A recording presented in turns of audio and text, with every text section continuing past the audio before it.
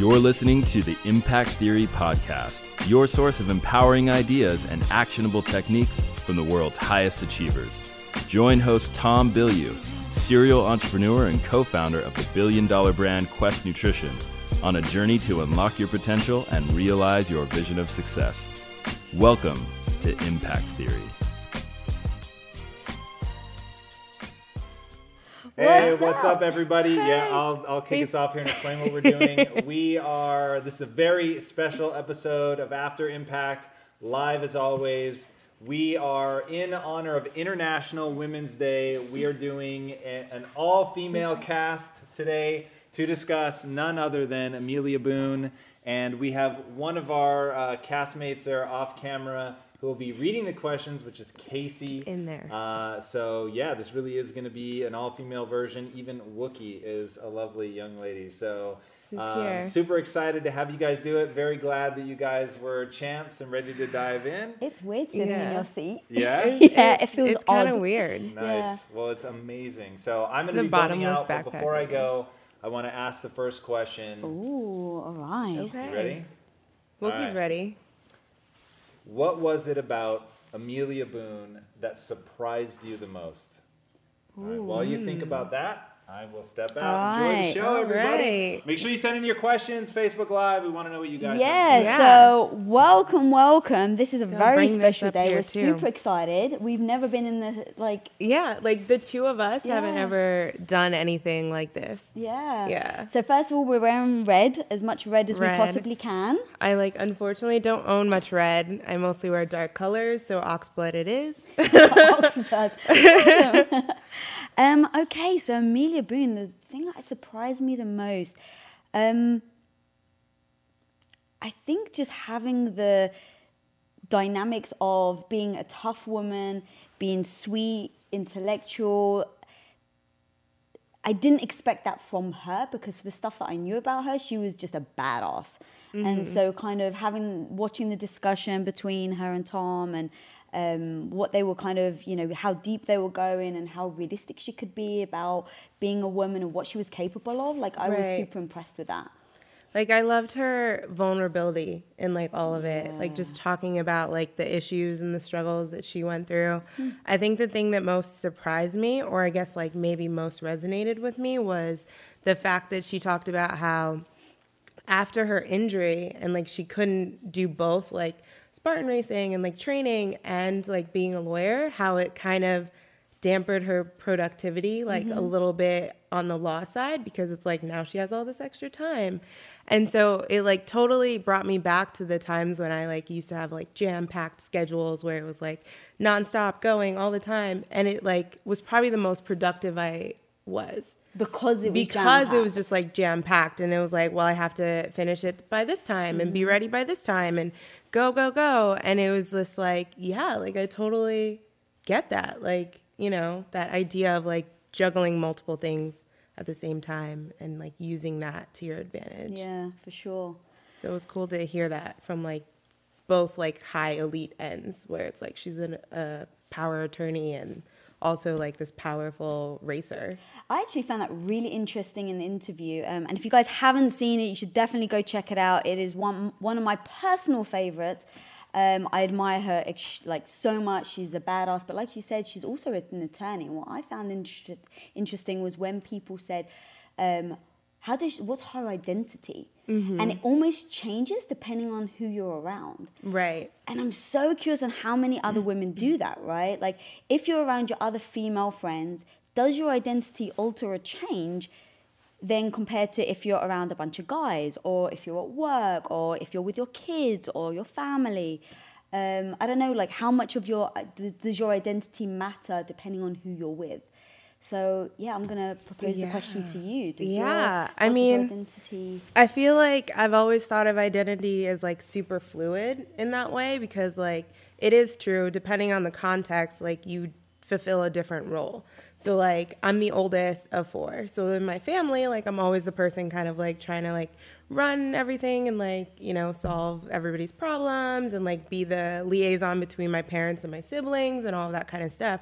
But then when I'm with my friends, I'm not necessarily always the person like trying to organize things and like plan everything for So everybody. do you think that you're not the responsible one when you're with people your age versus when you're in a situation with your family? It depends. So it's like, I guess maybe with my friends a little bit more, I'm like sometimes a person who's like the calculated risk taker, if you will.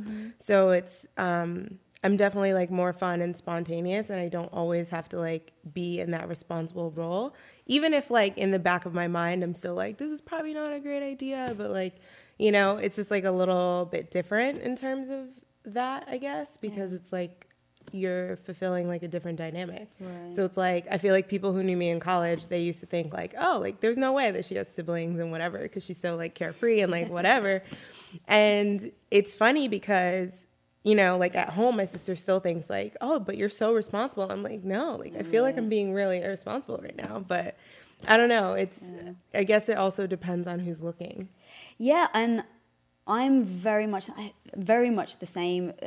But mostly for me, I think it depends on if I'm around my husband, Tom, as you guys know him, or if I'm around, like if I'm in a role of being the boss within the company. Right.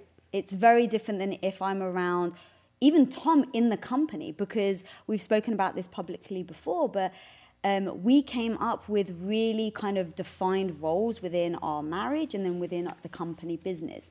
So to me, he is the CEO of the company, and so if he puts his foot down, then that is the role that we have decided for him to play, and then for me to play the president role.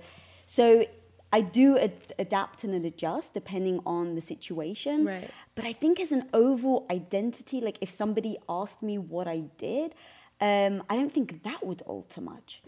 So, Yeah. like the difference between identity and behavior, I think is like, there's a big difference there as well. But I think it's because she kind of has like two professions. Yes. Like, I think that's the difference, interesting. because like in terms of behavior, absolutely, like you'll migrate and navigate the way you see fit. But like the fact is, like if she's like in a room full of people who are all like other obstacle racers or like know her as an athlete, like she's probably going to be more inclined to introduce herself as an athlete because that's like what they expect of her. Yeah. So the attorney part of it is like almost like a secondary afterthought. But like in like Apple, like they don't know her as Amelia Boone, the like Spartan racer. Right. So it's, yeah, I think it's because like she kind of has like these two very solid like professions. Yeah. And I actually wonder, so I don't have children, but I wonder out there, all the mothers who also work, have a specific profession. Do you guys identify with being a professional when you're at work and then a mother at home? Or is there like a kind of, like an overlap? I don't know, because I don't have children. So I'd love to hear from you guys at home on what you think and, yeah. Yeah, I don't have kids either, so I'm not. All right, really, let's hear from all you mothers out there. Not quite sure. In fact, my friend Nicole, who's probably watching right now in England, working mother, I want to hear from you. What is your opinion? All right. So she talks a lot about fear. Mm-hmm. She says basically for her, if something is fearful, then you actually need to do it. Mm-hmm. I've heard Tom talk about that a lot. We talk about that here at Impact Theory. Do you think that's universal? Like, do you think that everybody should face their fear? Whether you're a woman or a man? I mean, I kind of live by that guiding light. Like, in terms of all the times I've had the most fun or like learned the most or grown the most, it's always been like something that like may have been like a little nerve-wracking at first, or it's like, oh, that's probably not the best idea, or like someone told me no and I was like, well, I'm gonna do it anyway, because I'm also like a little bit stubborn and rebellious in that kind of way. Me, no way. Yeah, so it's like, just the same way that like I have 3 tattoos now, and my parents, I know. So I have 3 tattoos, and my first one I got, and like my parents never knew about it, like ever, until I moved like home, and I was there for a while, and then one day my mom stumbled upon it because I was like, oh, something like hurts, and like I lifted up my shirt, and it was like right there, and she's like, what's that? Yeah. It's like, and I'm not sure if my dad knows about that one, but now he knows about these. But ones. Did you get it because you feared getting So tattoos? it's like, What I was didn't the- fear necessarily getting the tattoo, but like a lot of people say like your first tattoo is going to hurt the most. And also like the most painful places are places that are kind of like not fatty. So like your ribs are supposed to hurt the most. So my first tattoo was on my ribs, and it's like on the smaller side, but like even laying there on the table, like I went with my friend and it like didn't actually hurt. Right. So it's like I realized for myself that physical pain isn't really something to fear. Like I've never been afraid of needles and shots and like Because things she like actually that. talks about that, the mind over the body. Right. So when the body's fearing something, like it's in pain, Mm-hmm. that you can tell yourself in your mind, like she says that she talks to her body. And Yeah. so like if she's got a bad knee, right, she was talking to her knee saying, come on knee, you can do it, right? Like almost Yeah. coaching it through. And I think that's really interesting with women specifically. Maybe she even says, maybe it's because of childbirth. Yeah. But once you kind of experience the pain, you're like, oh, maybe Yeah, not so it's bad. like it wasn't bad. And then like the artist, like halfway through, he was just like, so like I don't usually say this, but like it's really weird. Like you're not in pain right now, Right. 'Cause he's because probably like used to- he's seen like grown ass men like fucking squirming, Right. like stop, Right. like whatever. And I was just like laying there. I almost took a nap, Right. and like it was kind of weird. But like emotional pain, like that hits me so hard.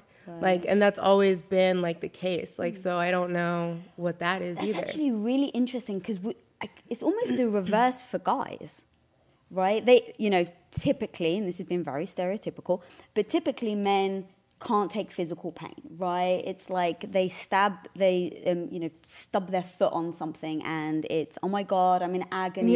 Yeah. A woman does it, kind of brushes her foot and then Yeah. walks on. But emotional, I actually think it's the opposite, right? Women handle emotional punches to the face much harder than men. And I'm curious, like, do you think it's because of just stereotypes and people saying, because you're a man, you can't take emotion, you have to like man up? Like, I actually hate that. I hate that we kind of put men and women on the spectrum of physical and mental pain, because if you're in pain, you're in pain. Like, if something Right. actually hurts, I don't like him. It's like, oh, you're worse, stop being a woman, right? Like, why is that being a woman? I don't understand why. But then We're all also, people. We have feelings. if you're feeling that pain, regardless if you're a man or a woman, like, I think that brushing that aside is kind of insensitive. Yeah. So, No, I Lauren Dufresne is ringing in saying that she totally relates, Cindy, with what you're saying. Her first tattoo wasn't that bad, but emotional pain really rocks her as well. She thanks you guys for validating her experience. And then Joe Cross wants to know something that Casey's going to tell you all about. come on, Casey. Casey. Yes, Joe Cross.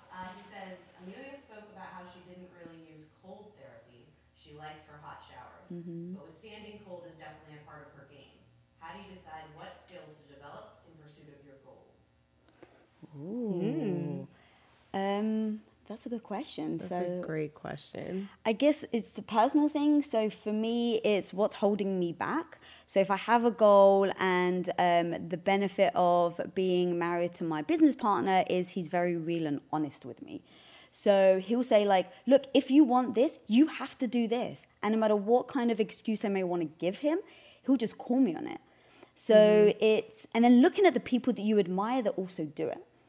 Right? So if there's someone that is doing exactly what you want to do, I think breaking that down and looking at that person and saying, well, what skills do they have? What skills don't I have that they have? And then kind of then saying, okay, well, I need to learn this, and then prioritizing what that skill level is. Yeah. What about I mean, you? I go from the angle of like trying it. So like no matter what it is, like you can dabble in the skill until like you figure out if this is something that you need to like go hard after. So like interesting. so I'm not a runner, and I preface this because like the day that I decided to sign up for my first half marathon, I was still in the mindset where I was like, I'm not really a runner, but at the same time, I need to do this because I feel like I've had too much trauma associated with running that I was like, I just need to get rid of that. It was just like, whatever. So it's like hitting the fear head on. Yeah, so it wasn't even fear. It was just the fact that like I hated running because every sport you play, that's your punishment. So it was like, you're having At a great school. So it was like varsity athletics. Like you're always running sprints, you're like running laps, like whatever.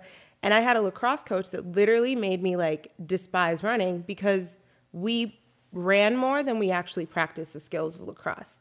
And then in a game, when our skills failed, we would still run. Instead of working on those skills to get better at it, like I was in the best shape of my life because I was playing lacrosse and volleyball in that same season. But it was one of those things where it's like, I hate running and I need to like do something about it. Right. And so it was actually right after I'd returned from my trip to Africa, which I'll tell you guys all about later, is that I signed up 18 days before it. And I like ran, I guess, for 15 days. Like you signed up 18 days before you went to the half marathon, and you'd never practiced. Never really. I didn't run. Come on, that's pretty impressive. So it's like I was like, well, I have to do it. Like I have a deadline now, so it's like I need to get out. I need to get out and run, right? So it's like I ran, like I would jog. The most miles I ran was like 7 before I like did the half marathon, and I was like patting myself on the back. I was like, I did 7 miles. That. And like, and I finished the race in like an average amount of time. So I was like, well, and that's because like, I was like, I had no choice. Like I was already there. Yeah. Like my mom's like at the finish line or whatever with like. So putting yourself in that situation, you knew without giving yourself a choice, it forced you to learn. So it's like I had to learn the skill. So it's like I looked up like what half marathon trainings are, like different tips and tricks. But at the same time, it was like, I also come from a place where I know that I can push my physical body. Right. So I'm like not saying like everyone should go sign up for a race 15 days or 18 days before and like do it. I'm just like, I just know that the physical aspect of it I can overcome because like of, previous history and like athletics. That's it. We actually do that here at Impact Theory where we kind of give ourselves deadlines and we're so not necessarily ready for that take the set. Right, so we booked Michael Strahan, and we didn't have a set. We didn't have equipment.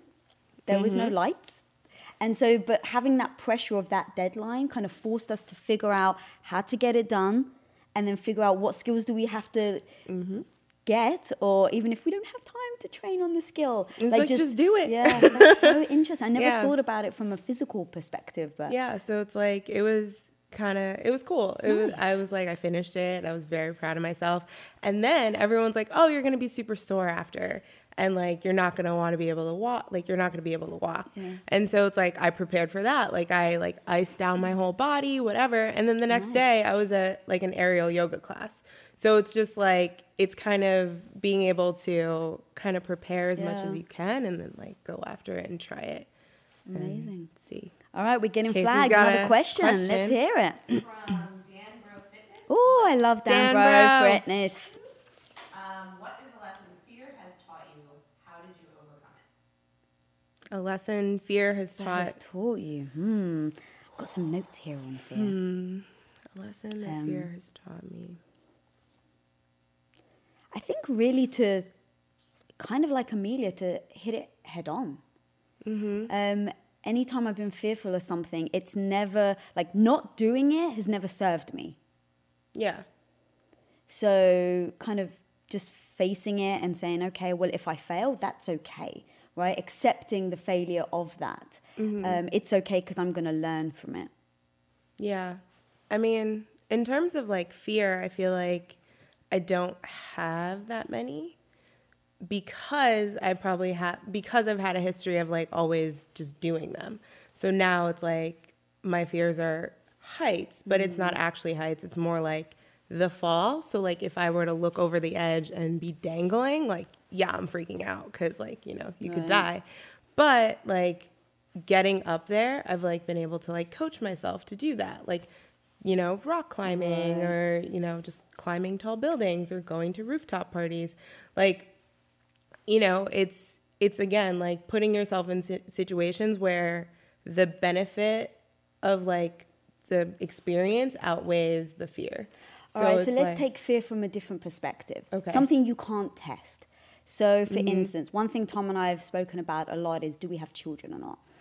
Now, the fear that I have is if I don't have children in 10, 20 years, God forbid something happened to my husband. But we have the very honest conversations, right? So if something happened to him and in 10 or 20 years, we don't have children and now I'm alone and I'm too old, I can't have children, what do you do then? Now, I have that fear. It's a genuine fear that I have. But there's nothing to test. Right. So really, for me, with that fear, I go, okay, what's the worst case scenario? The worst case scenario. Okay, I know that in 10, 20 years, God forbid something happened, or on my deathbed, whatever, I don't have kids, I fear being alone. But is that fear worth sacrificing my decisions that I make today? Right? A possible something that could possibly happen. Right. Would I make a decision today to change the rest of my life because I fear what may happen? So that's something that I really kind of talk about. Tom and I discuss a lot. And with that situation, I'm not going to succumb to the fear. So I look at the worst case scenario and I say, okay, I'm okay with that. Like, it would suck. I would be obviously heartbroken.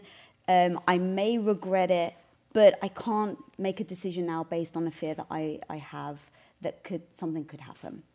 Right. But do you also feel that in thinking about that worst case scenario, you've already prepared yourself for it? Yes. In terms of like building the infrastructure around yourself to like not feel that way. Because you're not actually going to be alone.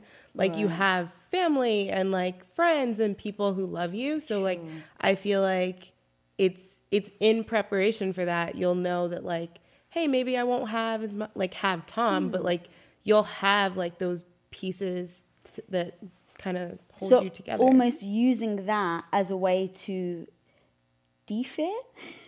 Yeah, because like now, because if I have that fear, you're saying if you just look at the situation and have other pieces, then it can reduce the fear that I have currently. Yeah, because like, I mean, It's interesting. At least it like that. For me, sometimes that's how I think of it, where it's like whenever I'm feeling like, oh my God, like I'm so alone in this, like I always like pull upon like, no, but right now I might be by myself, but at the same time, it's like I have my sister, I have my mom, I have my dad. And if I didn't have them, I still have a lot of other people who like form this like unit that like, you know, occupies my heart, if you will. That's actually a really cool way of thinking about it. I really like that. All right. Yeah. Got any other questions? All right. All right. So there's actually a couple of quotes that Amelia said that really resonated with me that I'd like to read out and get your opinion on. Oh, before we do that, Casey's waving us. The suspense of the quotes. I know.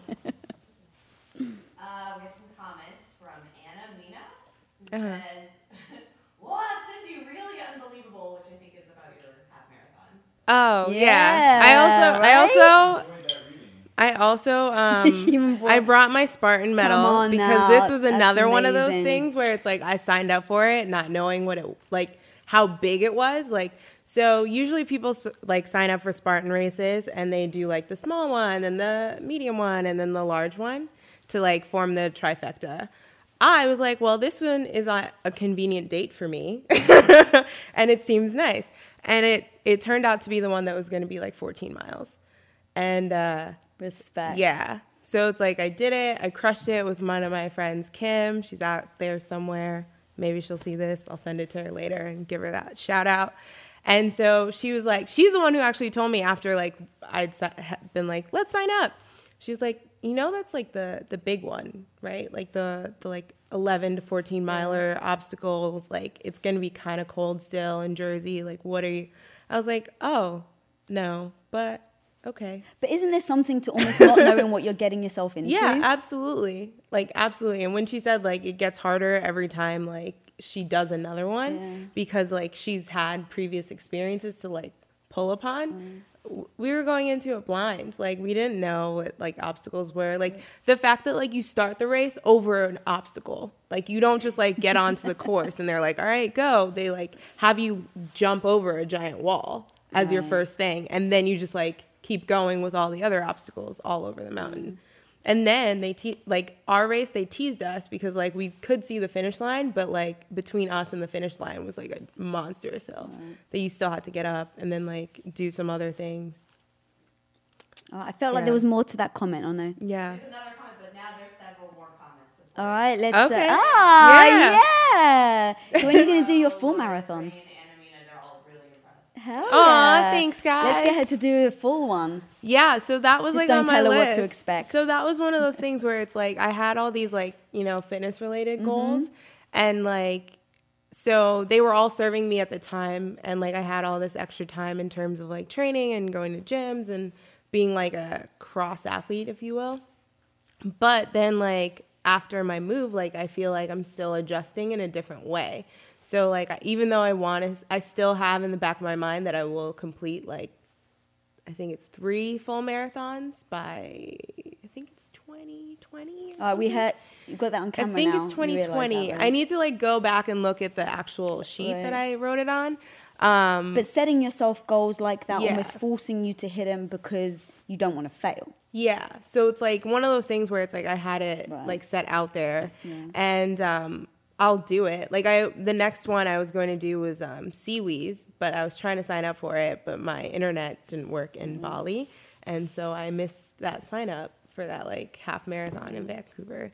So it's like I'm there sure will there's be another plenty one. more, There are exactly. plenty all the time. Yeah. It's just now, dedicating the time to like go do it. Right. And I'll probably do some more obstacle races because they're a lot more fun to me. than Well, the just one run. thing about Amelia, so she actually, Casey. let me No. finish just this one cool thing about Amelia. I gotta say it. So she basically won the world's toughest mudder 3 times. That's crazy. 3 times, and that's competing against men and women. Yeah. So, and then one of them was 8 weeks after knee surgery. Yep. And she didn't put herself in a category of she's a man or so she's a woman and so she's not going to be able to do it. Like she was like, okay, I'm competing. Doesn't matter that I'm a woman. I'm competing against men. She put herself at a certain level and I will do this. And I really just got to respect that. That woman is badass. Yeah, absolutely. Like, it also kind of reminds me of like when Laird Hamilton was talking about post-surgery and like Gabby as well, where they don't really take like painkillers and things like that because they like let their bodies do the healing. Feel it, yeah. And so I feel like it's kind of that mind over matter thing. So it's like she was like, well, I'm going to fucking do it because it's like I feel prepared enough, and then just went after it. But I actually do that in an emotional way as well. So if something's upset me or if something traumatic has happened in the family or to myself or something, it's giving myself a certain amount of time to heal. But then after that, you better let it go and move on. And I kind of see that, similarity in her where she's like, I'm in pain, but I've got this deadline. I have to do it. I'm just going to do it. Like, no excuses. She gave herself however many weeks to heal, and then she was up and doing it. And I think that doing that also in an emotional way is very powerful. Oh, it really Like, is. I'm going to feel sorry for myself for exactly 3 days. And then after those 3 days, you better get on to Doing stuff. doing stuff. Exactly. Instead of looking and saying, oh my God, I'm hurt or I'm in Yeah. pain or I'm upset. Or, Yeah. I find that very powerful. Yeah. All right, Casey, let's hear it. Laura Dufresne is asking, what are some action steps you take when fear is paralyzing your ability to make an important decision? What's interesting is, so decision making. Yeah. In my personal life, I actually find it really hard to decide on things. Because I think it's because I'm taking into account other people's emotions, the people around you, the situation. I don't want to be too fussy, even though I'm really fussy. But that's why I feel somewhat paralyzed. Like, Yeah. oh, I really want this, but I don't want to upset that person. This person wants that. Yeah. And then I have to take an emotion into consideration. When it comes to business, it's literally, is this going to hold the company back? Right. Right? I can't be weak and let my own fears hold the company back, hold my husband back, hold what we're trying to build back. So for me, it's like I don't give myself the option to let it paralyze me. But in my personal life, I do, because I'm worried about upsetting people. So I think, which is where we do the whole selfish desire thing. When it comes to platforms that will help you run a business, there is no shortage of options on the market. But if you want to use the best, most advanced, and most efficient platform out there, you need to be using Shopify. For whatever and wherever you want to sell, from launching to going international, Shopify is the global commerce platform that will help you grow at every stage of your business. With award-winning customer service, the internet's highest converting checkout page, and a suite of integrated AI tools, Shopify is your all-in-one platform to quickly and efficiently take your business to the next level. I love everything about Shopify because it makes it so easy to start, run, and grow a business. Shopify powers more than 10% of all US e-commerce because businesses that want to grow quickly use Shopify. Sign up for a $1 per month trial at shopify.com/impact, all lowercase. Again, go to shopify.com/impact right now to grow your business no matter what stage you're in. Shopify.com/impact.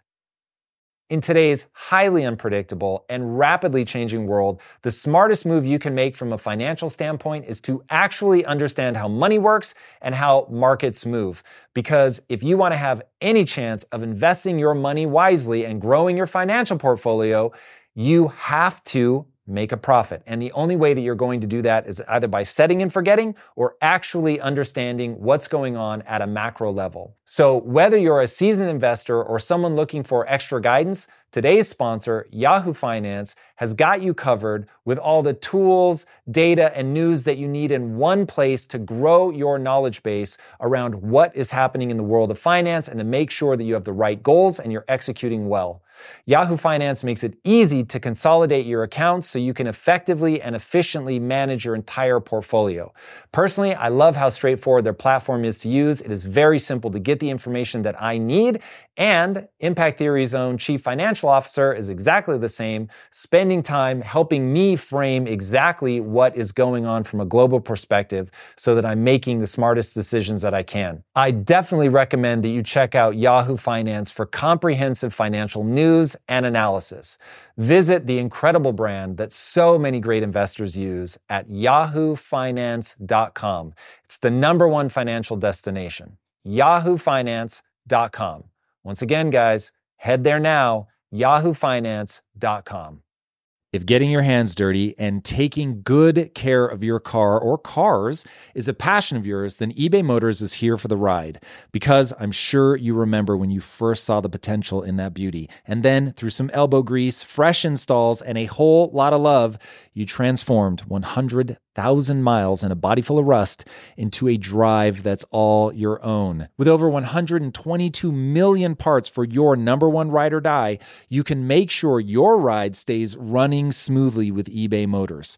Brake kits, LED headlights, exhaust kits, turbochargers, bumpers, whatever your baby needs, eBay Motors has it. And with eBay Guaranteed Fit, it's guaranteed to fit your ride the first time, every time, or your money back.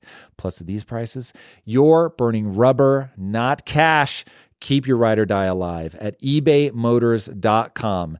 Eligible items only. Exclusions apply. So what's your selfish desire? What's my selfish desire? And then trying to figure that out. But yeah, I don't let it paralyze me in the work. Yeah. Can you repeat the question really quick? Sure.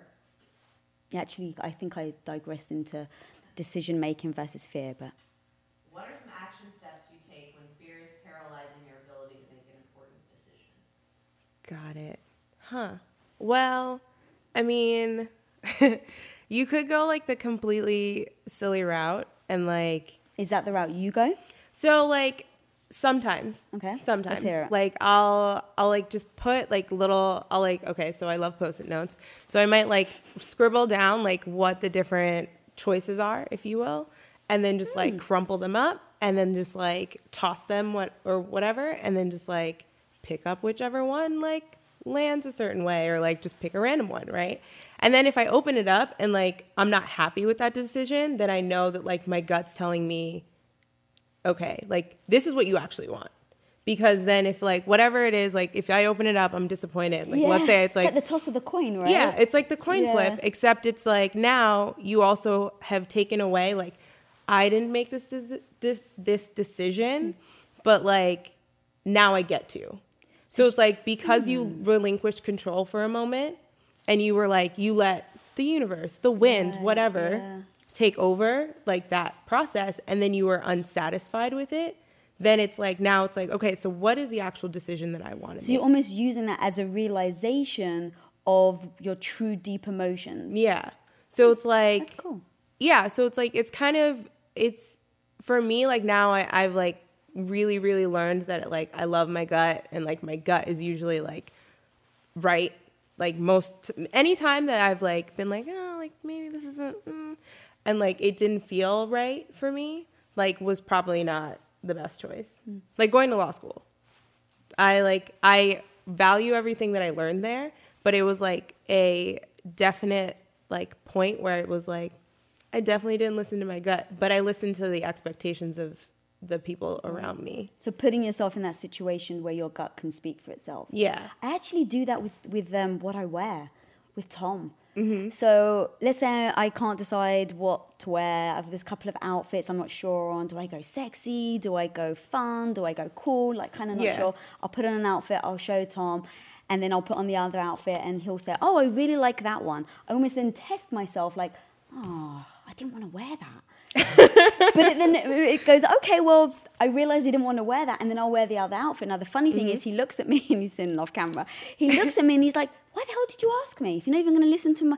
It's like, it's not that I actually am not going to listen. The fact that you gave me your answer allowed me to decide trusting the gut feeling. Yeah, because it's like you already knew what you wanted. Paper like you already knew what you wanted. Yeah. But like something is trying to tell you like maybe it'll be more pleasing to Lisa. Right. Like if I do this particular thing. Right. But then it's like, no. But then you realize, what is my goal? Yeah. Right? Because if my goal is to make sure that my husband thinks I look amazing, then I'm going to go with what he wanted me to wear. But if it's like, there's a certain feeling I want to get today. So like I want to feel tough, I want to feel cute, like whatever that is. Yeah. Then you kind of then go off that gut emotion, Aren't there like nerves in the gut? There are. They're like a bunch of neurons. 50 million? 50 million neurons in the gut. Yeah. So it's like, and that's why there are a lot of links to like depression and stuff, because like I think it's mostly serotonin and dopamine down there. Nice. Yeah. Gee. Hashtag nerd life. So this is a quote that I really liked. Quote section? Quote section. All right. So I actually printed it as well because I'm a very visual person. So beating yourself up over something that happened in the past isn't going to change it. Amelia Boone. What do you think about that? Oh, that's like 1,000% correct. But why do you think then people really do beat themselves up? Like if everybody knows this, if everybody knows that when you beat yourself up, it's not going to change anything, why do you think we do it? Especially women, I think. Because, I mean, part of it is like you get into a cycle. And like if you think of everything in a cycle, like once you start down a path, like you can create that snowball. So it's the same way. It's like, I'm already sad. Like I'm going to watch a sad movie. And then it's like, I'm going to cry about it. And then I'm going to cry about something else. Like where you start crying and then now you're thinking of other sad shit to cry about. Right. Like I've also done that. But like in this way of like catharsis where it's like, I know that I need this cry. Like, because I'm a big crier. Like all my emotions are attached to my tear ducts. So like if I'm overjoyed and overwhelmed, like I'm crying. If I'm frustrated, I'm crying. If I'm mad, I'm crying. Like if I'm sad, I'm crying. Like if I'm so happy and I'm like so in love and like, like excited, I'm probably crying. So at the same time, it's like you can get into those spirals where it's like, oh, like one negative thought's not going to hurt. And then like you start on another one and then another one. And it's like, oh, remember that time that someone in third grade, like they called me this, and like now you've suddenly blown everything into this crazy thing. But in the same way that like if you were to stop and break that cycle and then start on a new snowball, you can kind of create a different positive effect. Like replacing the thought. That's the thing of like making sure that you stop that cycle. Yeah. Right? Because so many people, like you said, it starts off, I'm just going to watch a sad movie. I'm just going to bitch and moan to my friend about this one. I'm just going to do this one phone call and then I'm going to. But then it almost feeds into that feeling. It does. So yeah, she talks about that. Yeah. And it's the same way with like a lot of people suffering with depression. It's like, it starts off as like, oh, like I'm feeling kind of lethargic. And then like you do all these other things that like start to create that like effect, and like suddenly you're fully paralyzed by it and you can't do anything. And so that's why it's like people talk about a lot about like breaking those cycles or breaking your routine in depression. In order to help bring yourself back into the light. Yeah, and one thing that Amelia does, which I really like, is she actually puts herself as like the third person. So almost taking yourself out and then looking at it, she tries to depersonalize it, is what I believe she says. So it's kind of saying, okay, well, if my sister was, someone that you really care about, a female in your life or somebody in your life that you really care about, if they were doing this, what would I advise them? The first thing I would say is stop watching the sad movie, stop talking about the negative side of it, right? And then the people around you, have them speak positively. And I've done that in the past as well. Like if I'm going through a tough situation and I don't want pity, I don't want people to feel sorry for me or to be like, how are you feeling? Are you okay? Because what does that do? It reinforces that negative spiral that you're in. Yeah. Like I have some people that like I'll even text and just be like, can you just say something nice to me today? That's cool. Like especially during law school when I was like really struggling with everything, I would be like, all right, listen, all I need for you to do today is like just send me nice shit randomly. Right. But it's awesome that you're aware of that. Yeah. And it's again that self-awareness and like learning a little bit about yourself as you keep learning and like finding these other tools that like help you through. Yeah. That's a really powerful one. Yeah. Knowing what to do and asking people to. Yeah, because it's like I was always really bad at asking for help sometimes, like when it comes to like emotional things. Yeah. So it's like now I always take a very like proactive approach. Was there anything that you can remember that broke that? Like how did you go from one to the other? I can't think of a particular instance, but it was definitely times when like I felt like I was struggling and alone. And then finally one day, like, you know, I randomly talked to someone at like 4:00 in the morning on like a college quad, like eating French fries and like realizing that like we're having the same experience. And so it's like, okay, so if I'm feeling this way and like on the outside I feel like, oh, she's so put together or seems put together, then it's like, okay, so that means that other people kind of need this service. Right. So it's like something that maybe I started doing for others sometimes. Yeah. And then it also was something that I was like, well, if I know that this helps them and like makes them feel good, then like maybe I can ask for it back. That's cool. And so it's like definitely something a lot of like my closest girlfriends we do, like sometimes where it's like they'll just send a text where it's like, I haven't heard from you in a long time. And it's like, everything okay? Yeah. Or it's like I'd send that same text where it's like, oh, like how's everything going? Because it's like you start to know someone's like patterns and things like that. And yeah, and then even within my own family. All right, I think we've got another question. We do. Nice, let's do it. Ross. Hey, Joe. What's up, Joe? It seems like Amelia was excelling in multiple fields, but she made the decision to go all in on obstacle racing. How do you decide what good things you sacrifice in order to pursue being great? God, I love that question. At least for me, it really resonates because I love what we do here. I love what I do in my position. I love the company we're building. I love our goals.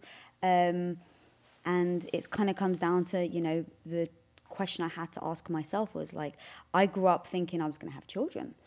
Right? Greek Orthodox, you get married, you have kids. I even remember... It's even in the ceremony. I was just recently at one. I was like, huh. Yeah, I love my father to bits. But when I told him I wanted to go to film school, he's very kind of traditional in the maths, the history, the teachers, that's like my the family profession. too. And when I wanted to go into film school, he was like, no, there's no money in it. What are you going to do? Like that's, you know, and I was like hell-bent. And he turned around to me eventually and he was like, well, you're going to get married and have kids anyway, so it doesn't really matter, sure. That's how I ended up going to film school. He allowed me to go because he thought that I was eventually... Oh, my God. Now, I didn't take that personally because for me, I was like, awesome, I get what I want. Right. But it was ingrained in me and my culture that basically you're going to get married and have kids. So after being married, you know, we're now going on our 15-year wedding anniversary. We've discussed it every year. And the truth has, every year that I've gotten older, I found myself more and more. And I found, God, I hate to say my calling because that almost sounds a little cheesy, but I found what I really am passionate about. And working towards that, I've really thought about the struggle between having a family, being a mother, having kids, and then being a professional. Yeah. And so really, I think it ultimately comes down to what is that final goal I'm trying to get to. Right. I know that I don't want to have kids and then have someone else bring them up, right? So I was kind of almost breaking things down into like micro decisions. So it's like, I don't want to have a nanny just look after my children. If I'm going to have kids, I want to be the main person in their lives. So if I know that, then I know that, okay, well, this means that I would have to give up work at least for some period of time. Right. And then do I want to do that? Does that move me towards my bigger goal of creating impact?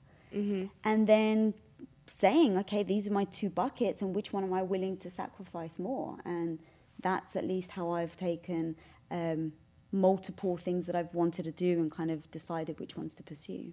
Yeah, that totally makes sense. I feel like I'm still pretty like early in that like grand scheme of life decision making process, but like definitely even like on the micro level, choosing what to pursue. So like I played varsity sports all through high school, and then given the choice between also playing varsity volleyball and like playing club, like I chose club because at the time I was like, well, I just spent Being the last... British, I have no idea what that means. So I was really good at sports. So I was really good at lacrosse and volleyball. Okay. So like this decision time came where I was like, do I want to pursue lacrosse or do I want to pursue volleyball? Like even in terms of, so I did like extra camps and practices and all that stuff for volleyball. But there's only one you can... So it's like, I mean, I did both of them for a while. In college, I was like, well, I could also try out for the varsity team there and spend another 4 years being a varsity athlete. And so that, you know, that's a different time commitment. That's like a lot of different things. But like for me, when I was making that decision, I was like, well, I know that there are a lot of other passions I wanted to pursue, but because of like the time that I dedicated to athletics, I couldn't pursue them. So I was like, well, if I want to pursue maybe the arts, or if I want to like try something new, like I don't want to necessarily like have something get in the way of that. Right. So it was like, even in making that decision where I was like, well, I'll take the one that's like a lesser time commitment, but still fulfills like the fun and like team and camaraderie. And like eventually I was president and coach of that like team and everything, was just like figuring out what my goals are for those next 4 years, or what I wanted my next 4 years to look like. So like that journey of self-discovery and not having necessarily that team unit like automatically from day one was also integral to like my college experience. So it seems very similar, having that big goal and then making small micro decisions along the way that take you there. Yeah. Nice. All right. Let's hear another one, Case. We're on a roll with these questions. Anna. What about the balance between work and leisure time? How do you know when it's time to rest a bit, or the goals that you set for yourself were actually way too high? Well, Amelia talks about rest. That's a big discussion between Tom and Amelia. And so, yeah, I mean, it's really, God. Can you repeat the question? I want to make sure that I actually... What about the balance between work and leisure time? How do you know when it's time to rest, or if the goals that you have set for yourself are actually way too high? All right, so I'm going to quote Lisa Nichols. She says, I don't seek balance, I seek harmony. Oh my God, I love it. When she said that, it so resonated with me, because some people need balance in their life. They need equal amount of rest, equal amount of work time, because that's how... People. You're not one of those people? No, me either. But that's how they then kind of say, this is how I stay centered, this is how I keep my calm, because I need a balance of both. I actually don't. So knowing that about myself, but I still seek harmony, right? So I will go hard in the gym, I will go hard at work. And once upon a time, I used to feel guilty about resting, right? Like if I'm just sitting there watching The Real Housewives of Orange County, Beverly Hills. What up, Lily? My sister's obsessed with it as well. But, right, like using that time saying, I'm not learning anything. It is pure guilty pleasure of why I'm watching the show, but it's okay. And allowing yourself those kind of things in your own mind about like, is this something that I need to help me move forward? And the truth is, yes, sitting down for me and watching mindless television is exactly what I need to then hit the gym hard the next day, to hit work hard. But it's not balanced. It's, an hour of watching mindless television versus 12, 13 hours of hard work. And knowing myself and knowing when I need to. Yeah, That self-awareness thing and like balance doesn't necessarily exist, but like it's been a trial and error thing for me. Yes, because like Amelia said, like you can push yourself, and like I have pushed myself, and like sometimes to the point where it's like, all right, you actually need to slow down because your body is shutting down. Like you are shutting down. And so it's like, now it's like because I've done it enough times, like I can just be like, all right, well, I need to do something, whether it's like, I need to fulfill more social needs. And so it's like, now I actually like have a calendar that like is in yellow, and it's like, it's on my iPhone, and it's just like called For the Love of Cindy. So it's like anything that I put in there, it's like, that's my commitment to myself to do something to like make myself happy. Whether it's like, I need to go get a manicure, or it's like, I need to go like to my favorite spin studio this weekend and like just ride it out on a bike. Or it's like, I'm just going to sit. I'm just going to sit. Or it's like, I'm just going to go see all of the people that I know like truly bring joy into my life. Or it's like, catch up with them, FaceTime, like all that kind of stuff. Because I'm far away from a lot of people that like I used to be able to just like call and like hop on the train and like see in like 20 minutes. So yeah, that's been a learning experience, because one time I literally worked myself into like, I had walking pneumonia for like 3 months. And didn't actually know. Yeah. That was the lovely season where I was like, I was coaching volleyball. I was the president of our club team. I was a sophomore in college. I was like taking like a full course load and like, seeing all my friends like every weekend, going out all the time, all that kind of stuff. So like balancing everything. Sure. And then still obviously doing schoolwork. And because I was like so like dedicated to all of that, I was like up till 3 a.m. all the time. Then I would wake up at like 10 or 8 even, and like just like keep doing that. And like one day I got sick, and then I was like, oh, like I feel better enough, and then just like kept going. I wrote it out, and like I'd lost weight. Like by the time I like got home, my mom was like, "Are you okay?" And I was like, yeah, I'm fine. Like, I didn't just almost pass out on a volleyball court or anything. Like, so that was such an extreme that, like, now anything where I'm like, actually, you need to take stock and figure out are you actually sick, or is your body actually telling you, like, you need to slow down? Because, like, your body has a way of, like, telling you these things, whether it's, like, you're just burnt out from work or, like, whatever, like, what have you. Like, your body always knows. So using experiences and then self-assessing those experiences and really being honest with yourself about what is actually good for you, what is actually moving you forward, or in the long run, right, holding you back. Right. Because having walking pneumonia, I was like, best, right? I was doing great, or so I thought, but it was like, I was definitely weak. Right. Like I was like getting winded coming up the stairs, but I was like, I've been like working out like this entire semester and all this stuff. And it's like, and this was like a fun one. So I like didn't have my period for like 4 months. Right.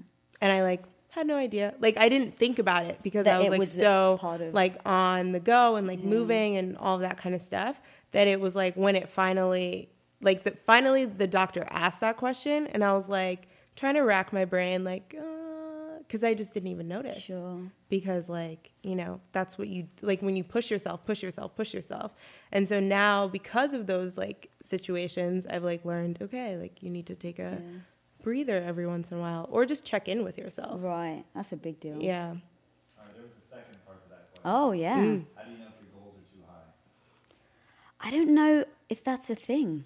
Yeah. To be honest, I don't believe your goals are ever too high. And maybe it's just being around Tom Bilyeu for 17 years. But, yeah, to me, I never think about my goals being too high. I think about Elon Musk, right? Like, I'm going to build a rocket ship to Mars and we're going to, live over there. And, like, is that a too high a goal? If he thought it was, he wouldn't be putting in the steps to do it. Mm-hmm. So, and I always get, like, honestly, even before we started Quest, it was, your heads are in the clouds. What are you guys thinking? It's never going to work. Like, I got that from a lot of people. But if I listen to it, or listen to I actually think it comes from fear, right? Because you're going to fail, so I don't want you to go through that. So lower your expectations, lower your goals, because then you can hit them and you can feel good about yourself. But I don't think like that, right? Mm-hmm. It's set the goals high, really high, and work your ass off to try and get there. Now, you may fail along the way, but that's okay. Mm-hmm. But yeah, to me, thinking about how high my goals are is just something that I never even consider. Yeah, because I mean, even in that failure, you learn what you could have done to improve. So it's like, I mean, if you take it back to like sport too, like if you like lose a match, you have like all of these experiences that you now know, like I should have done this better. But then you also have to not dwell on that. Right. Like, you have to have a short attention span for that. But, like, take Amelia, for example, right? If she thought, like, I'm going to win the world mudder. Toughest, thank you. People, I'm sure, thought she was nuts, right? But if she didn't set that goal, would she have ever actually achieved it? Yeah. You know, or coming out of surgery 8 weeks later, I'm sure everybody told her she was crazy. You're never going to win. You're never even going to, get halfway there.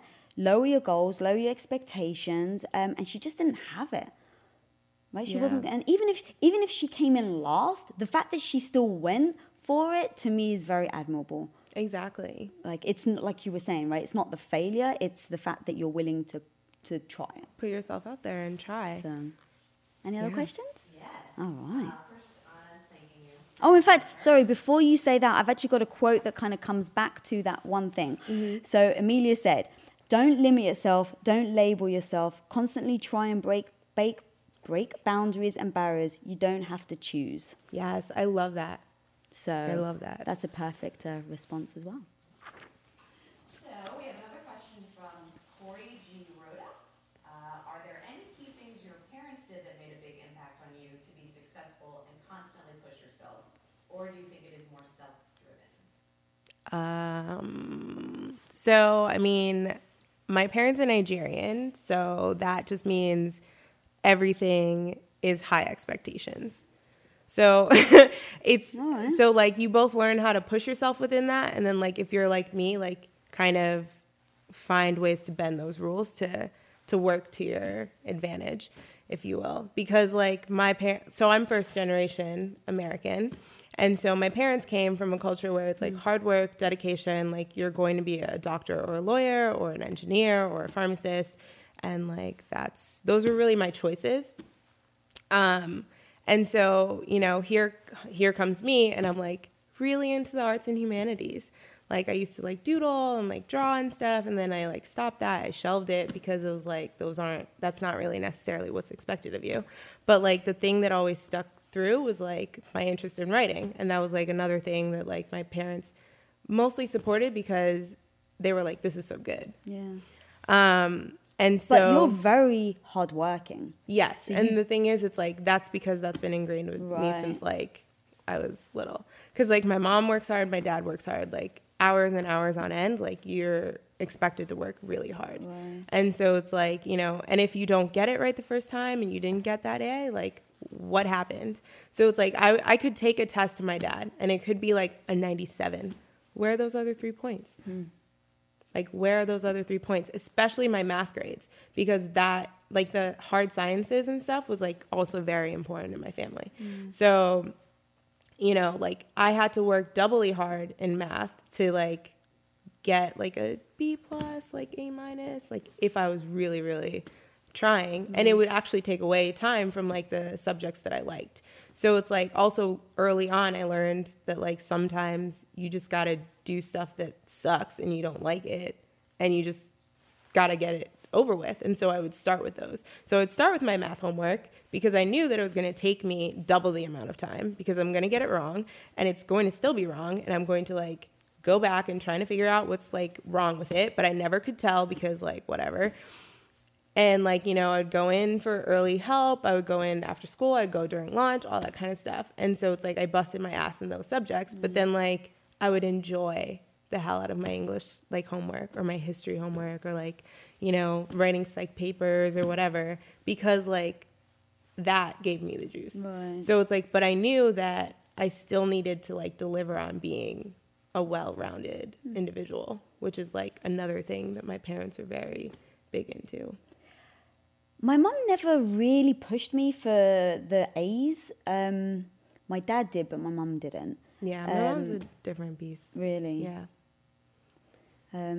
So yeah, my mum, it was more like my mum kind of asked me whether I did everything I could. And that was interesting, right? Because so my parents were divorced, so I lived with my mom, still saw my dad almost every day, but on a day-to-day basis, it was definitely my mom. And so she would say to me things like, if I got a bad grade, did you work your hardest? Yeah. And man, that question, because the truth is no. So it wasn't about the result. It was about what I did to get the result. Right. And so it's what result do you want to get, and then work to get that. So I studied art, love art, used to draw all the time, but hated it at school because people used to tell me what to do. Right? I was a creative. I want to draw. Let me do my own thing.